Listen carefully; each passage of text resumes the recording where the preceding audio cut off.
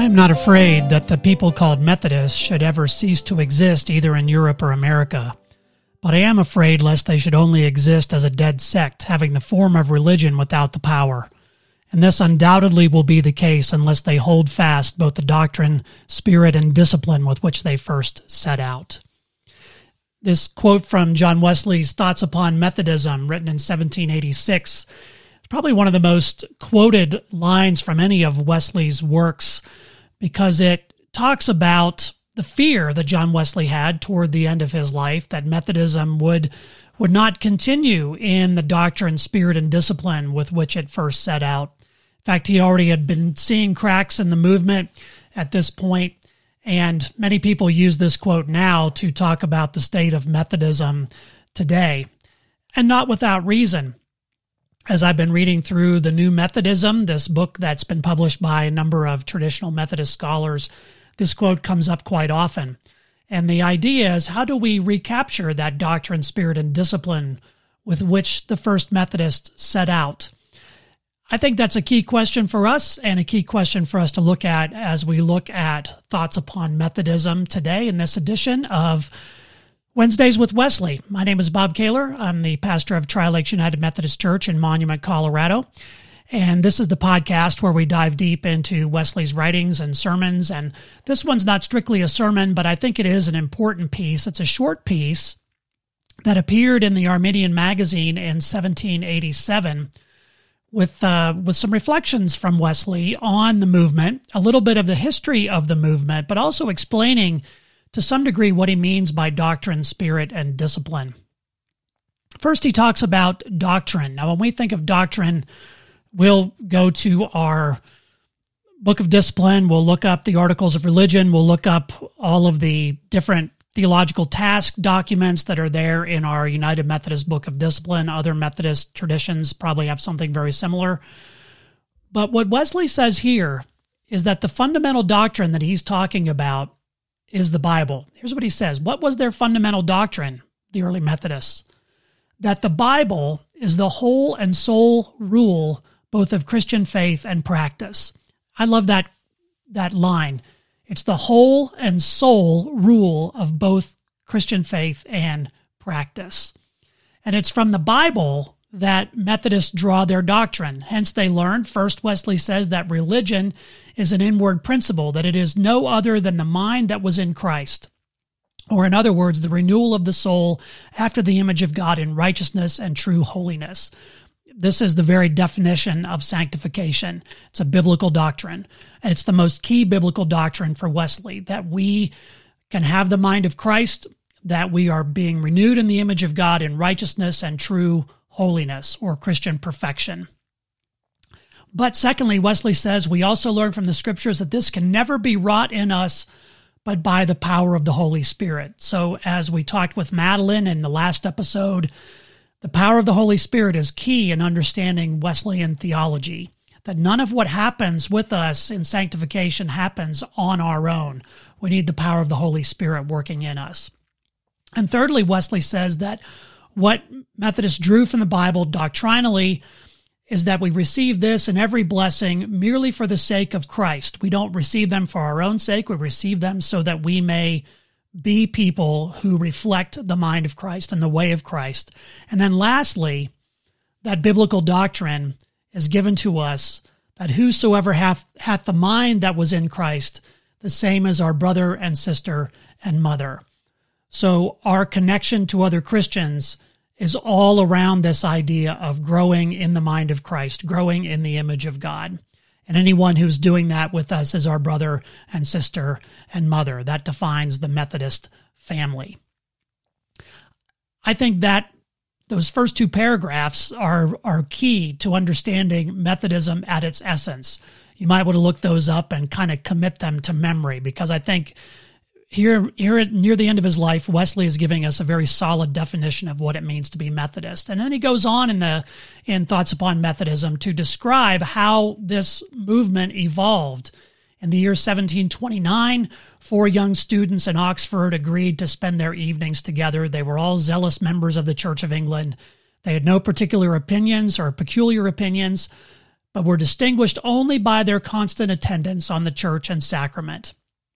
In 1735, they increased to 15, when the chief of them embarked for America. Wesley's talking about himself, intending to preach to the heathen Indians. But at that point, Wesley says Methodism seemed to die away. But it was revived again in the year 1738. Remember what happened in the year 1738? That was Aldersgate, May 24th, 1738. And shortly thereafter, Wesley began to preach in the fields because he was not allowed to preach in the churches. The version of this I'm reading has Wesley kind of switching to the third person here, which I find interesting. Perhaps it's for emphasis. But people were coming to these field preaching events, coming to inquire, Wesley says, what they must do to be saved. He desired them to meet him all together, which they did, and they increased continually in number. In November, a large building, the Foundry, being offered to him, he began preaching therein morning and evening, at 5 in the morning and 7 in the evening, that the people's labor might not be hindered. Now, we had a little taste of the Foundry in the last episode, called that meeting on New Year's Eve, New Year's Day, 1739, kind of the Methodist Pentecost that happens there in the Foundry, the first Methodist meeting house. And Wesley describes the meetings of the society there. He says, from the beginning, men and women sat apart, as they always did in the primitive church. None were suffered to call any place their own. I love that, because at our churches, we tend to claim seats. Back in Wesley's day, people would actually rent pews in the Anglican church. But here in the Foundry, they had no pews. All the benches for rich and poor were of the same construction. No one had a reserved seat. And the basic meeting of the society was Wesley would begin the service with a short prayer, then hymn was sung, and then he preached, usually about half an hour, it says, and then sung a few verses of another hymn and concluded with a prayer. So it was a preaching service primarily. Remember, Methodism is a reform movement within Anglicanism. Wesley's not trying to set up a separate church. He's not trying to act as the Anglican priest in this context. It's a preaching service for these Methodists. But I find it interesting that he says he preached usually about half an hour.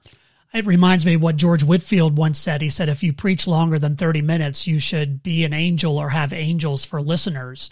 We like to think of Methodist preaching lasting for hours, but that wasn't the case. But what Wesley preached, he says, was the constant doctrine that was salvation by faith, preceded by repentance, and followed by holiness. Again, all drawn from the scriptures. But then Wesley goes on, and he's kind of recounting the history of the movement at this point. A large number of people joined together, but the great difficulty, he said, was to keep them together, for they were continually scattering hither and thither, and we knew no way to help it. But God provided this also when we thought not of it. And he goes on to describe the origin of the class meeting, which was kind of a happy accident, or providence, if you will, that they were needing to raise money to pay the debt on the building of the Methodist Meeting House in Bristol, the New Room, which you can visit today. I recommend it if you're ever in the UK and get a chance to go to Bristol. It's really a marvelous place. If you've never seen it, if you've ever watched the PBS series Poldark, a trial takes place in Poldark, and the trial actually takes place. It takes place in a courthouse, but it's actually shot in the New Room, which is really cool to see that if you're a Metho nerd like I am, to see this show being shot here in a very historic place for us as Methodists. But to raise the money to pay the debt for the New Room, a man named Captain Foy, who was a member of the society, stood up and he said, "Let everyone in the society give a penny a week, and it will easily be done." That's a great stewardship approach to be able to have that kind of gathering together of people and say, we're all going to pay this amount of money right here at the moment. But one of the people said to Captain Foy, "Many of these folks have not a penny to give." "True," said the captain, "then put 10 or 12 of them to me. Let each of these give what they can weekly, and I will supply what is wanting." So many others made the same offer. So what in effect is happening here again is the society is being divided up into groups of 10 or 12, and a class leader is becoming responsible for them to ask for a penny, or if not able to get a penny from each person, to pay that themselves.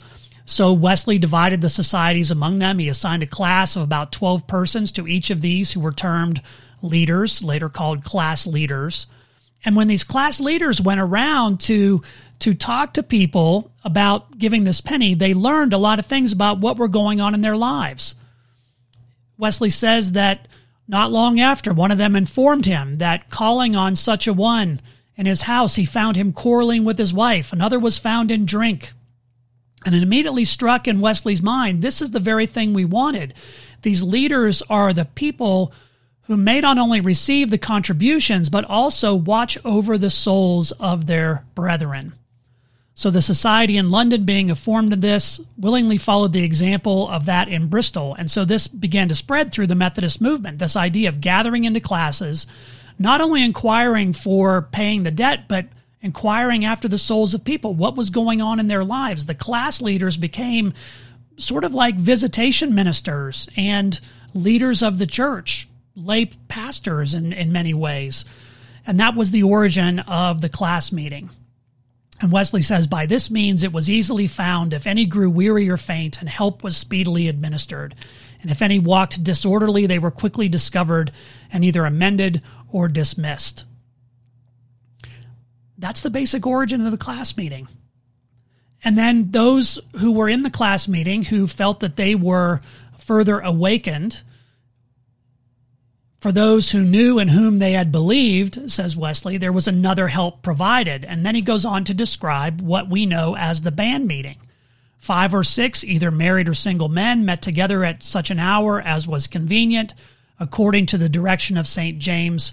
Confess your faults one to another and pray for one another, and ye shall be healed. And then 5 or 6 of the married or single women met together for the same purpose. So the band meeting was about confession of sin, based on what's written in the Epistle of James. And Wesley says, innumerable blessings have attended this institution, especially in those who were going on to perfection. When any seemed to have obtained this, they were allowed to meet with a select number who appeared, so far as man could judge, to be partakers of the same great salvation. So you have the origin of the class meeting, the origin of the band meeting. Now remember what Wesley says at the beginning here, that Methodism could become a dead sect unless it attended upon the doctrine, spirit, and discipline. We know what the doctrine was, drawn from the scriptures. What was the spirit and discipline? Well, it was found here in these class meetings and band meetings. This was the DNA of the movement. And Wesley realized this all the way through, and at the end of his life, he knew that unless this continued, Methodism was going to be dead in the water. And what he says here in summary is, from this short sketch of Methodism, so-called, he still didn't like the name, any man of understanding may easily discern that it is only plain scriptural religion guarded by a few prudential regulations. Here again, I think Wesley is addressing his critics who always are talking about Methodists being enthusiasts or being way out of bounds or kind of crazy zealots for Christianity. But Wesley's saying here, look, this is plain scriptural religion. This is basic Christianity, guarded by a few prudential regulations. The essence of it is holiness of heart and life. The circumstantials all point to this. If you want a short definition of Methodism, what's it about? What sets it apart? It's about holiness of heart and life. And as long as they are joined together in the people called Methodists, no weapon formed against them shall prosper. As long as we are focused on holiness of heart and life, no weapon formed against us shall prosper. But if even the circumstantial parts are despised, the essential will soon be lost. If we let go of this doctrine, if we let go of the scripture as our primary, and a side note here, so many Methodists talk about the quadrilateral as though Wesley invented that idea. That idea was invented by Albert Outler in the 1960s, Methodist theologian from Perkins in Texas. he was reading Wesley in a particular way, but you can't help but read Wesley's sermons and realize that for Wesley, Scripture is primary to everything. There is no quadrilateral where all these things are equal: Scripture, tradition, reason, experience. Scripture is always primary. That's the doctrine that we draw from Scripture. Now, Wesley would also draw from classic Christianity, he'd draw from his own Anglican tradition, but it's all grounded in Scripture. If it wasn't grounded in Scripture then it didn't really matter.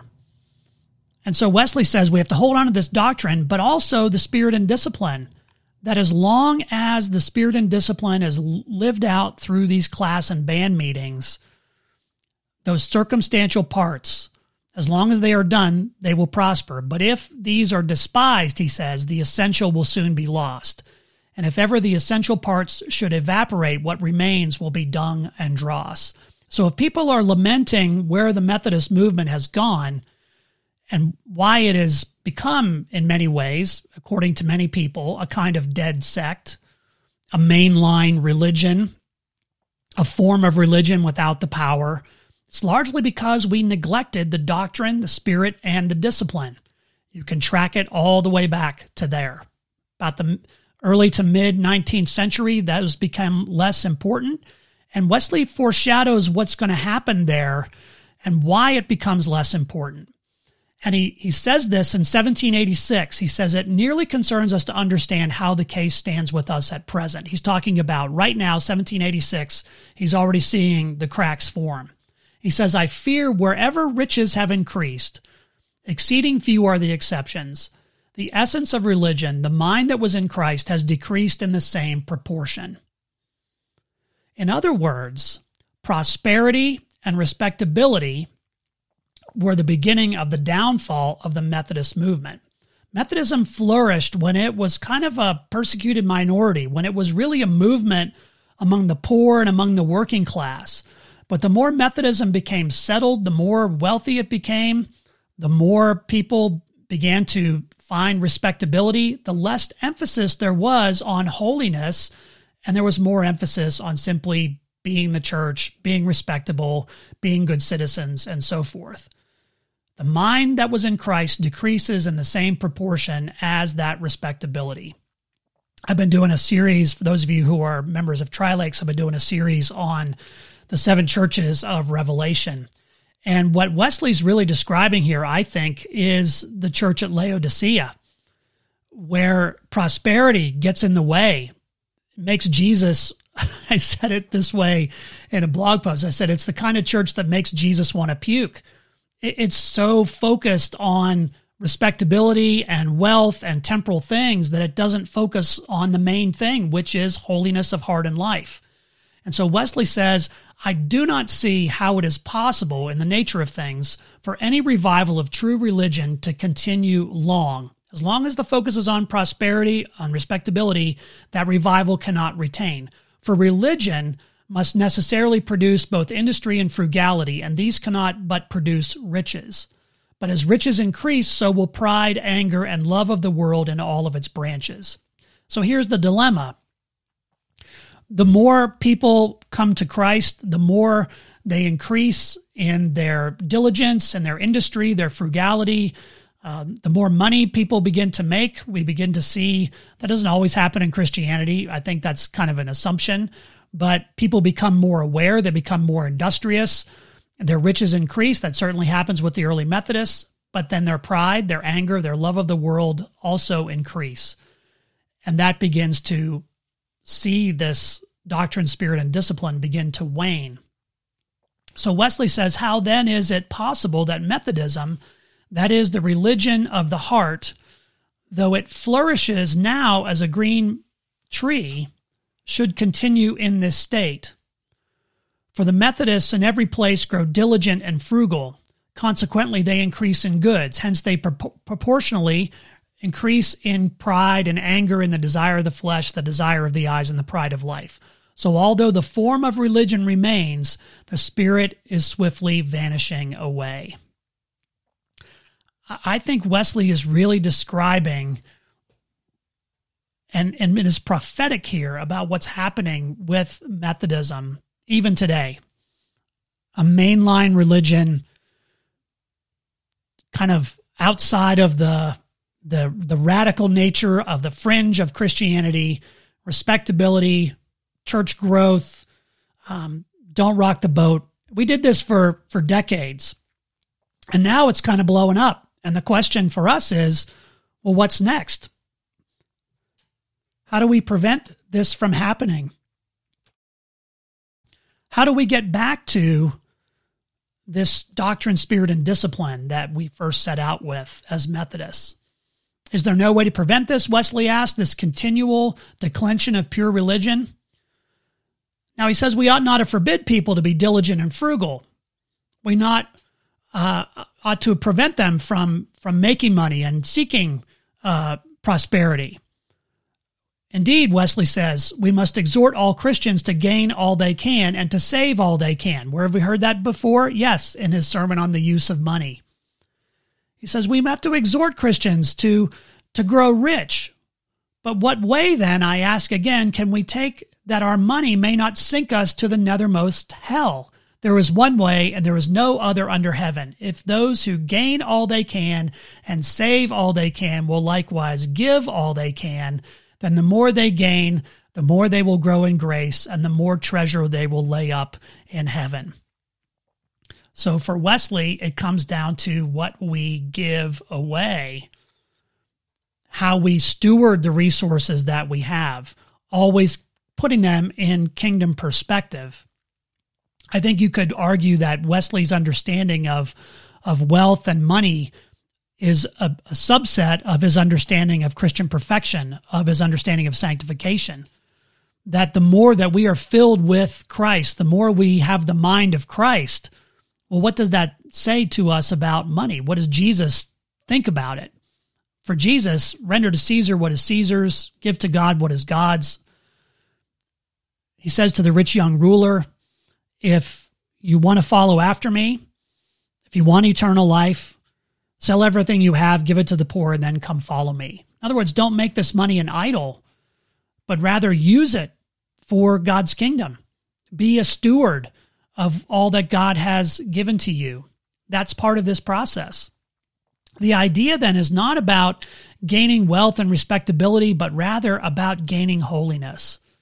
And if money is the thing that gets between us and holiness, then we need to start putting it in perspective. We need to start getting it out of the way. I love this particular selection of John Wesley because it's very short, but it's also very simple and it's very explanatory. Doctrine, spirit, and discipline.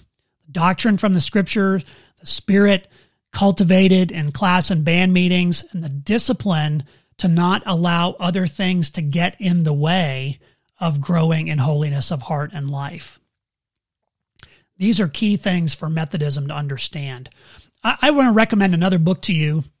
Scott Kisker's Mainline or Methodist is a marvelous little book where he talks about the difference between what's happened with Methodism becoming a mainline church of respectability and how that has changed where the movement went. And as we think about a new Methodism, we have to think about how we get back to these things. What do we need to do? What do we have to do in order to see our movement move from being a dead sect to once again being a church that has not only the form of religion, but the power thereof, real religion, that inward principle, the mind that was in Christ? I think we have to focus less on structure. We have to focus less on respectability. We have to focus less on appealing to the world and instead focus all of our energy on growing in holiness. And that doesn't mean beating people over the head with holiness. It's not meaning holier than thou. What it means is that we're pursuing the way of Christ all the time, and we're doing it together. We need to reinstitute class and band meetings, not as a hopeful option, but rather as a requirement, I think, for what it means to be Methodist. That's the DNA of who we're about. I was asked to chair the Accountable Discipleship Task Force for the Wesleyan Covenant Association. And one of the things we recommended as a task force was that any new denomination that emerges needs to make class and band meetings a requirement for membership. And a lot of people throw up their hands and say, no, that's expecting too much. People have lives. They're too busy to do that kind of thing. Well, once again, are we going to be mainline or are we going to be Methodist? Will we have the form of religion without the power, or will we tap into the DNA that actually helps us to grow? If it was happening in Wesley's lifetime, it can certainly happen in our lifetime, and it has been. We need to go back to the beginning. Thoughts upon Methodism. A short little piece, but I think one that every Methodist should read in its entirety and in some ways commit to, if not memory, at least to one's consciousness as Methodists, because this is what we are to be about. John Wesley's best summation of Methodism, I think, is found here in Thoughts Upon Methodism. I'll post a link. It's hard to find. I mean, you can find it in Wesley's works. You might have to dig a little bit for it, but it is a marvelous piece. And I hope that you'll share it around and invite people to listen to the podcast. You can always contact me, Pastor BK at tlumc.org. I thank you for listening, and I look forward to seeing you back here again on Wednesdays with Wesley. Have a great week.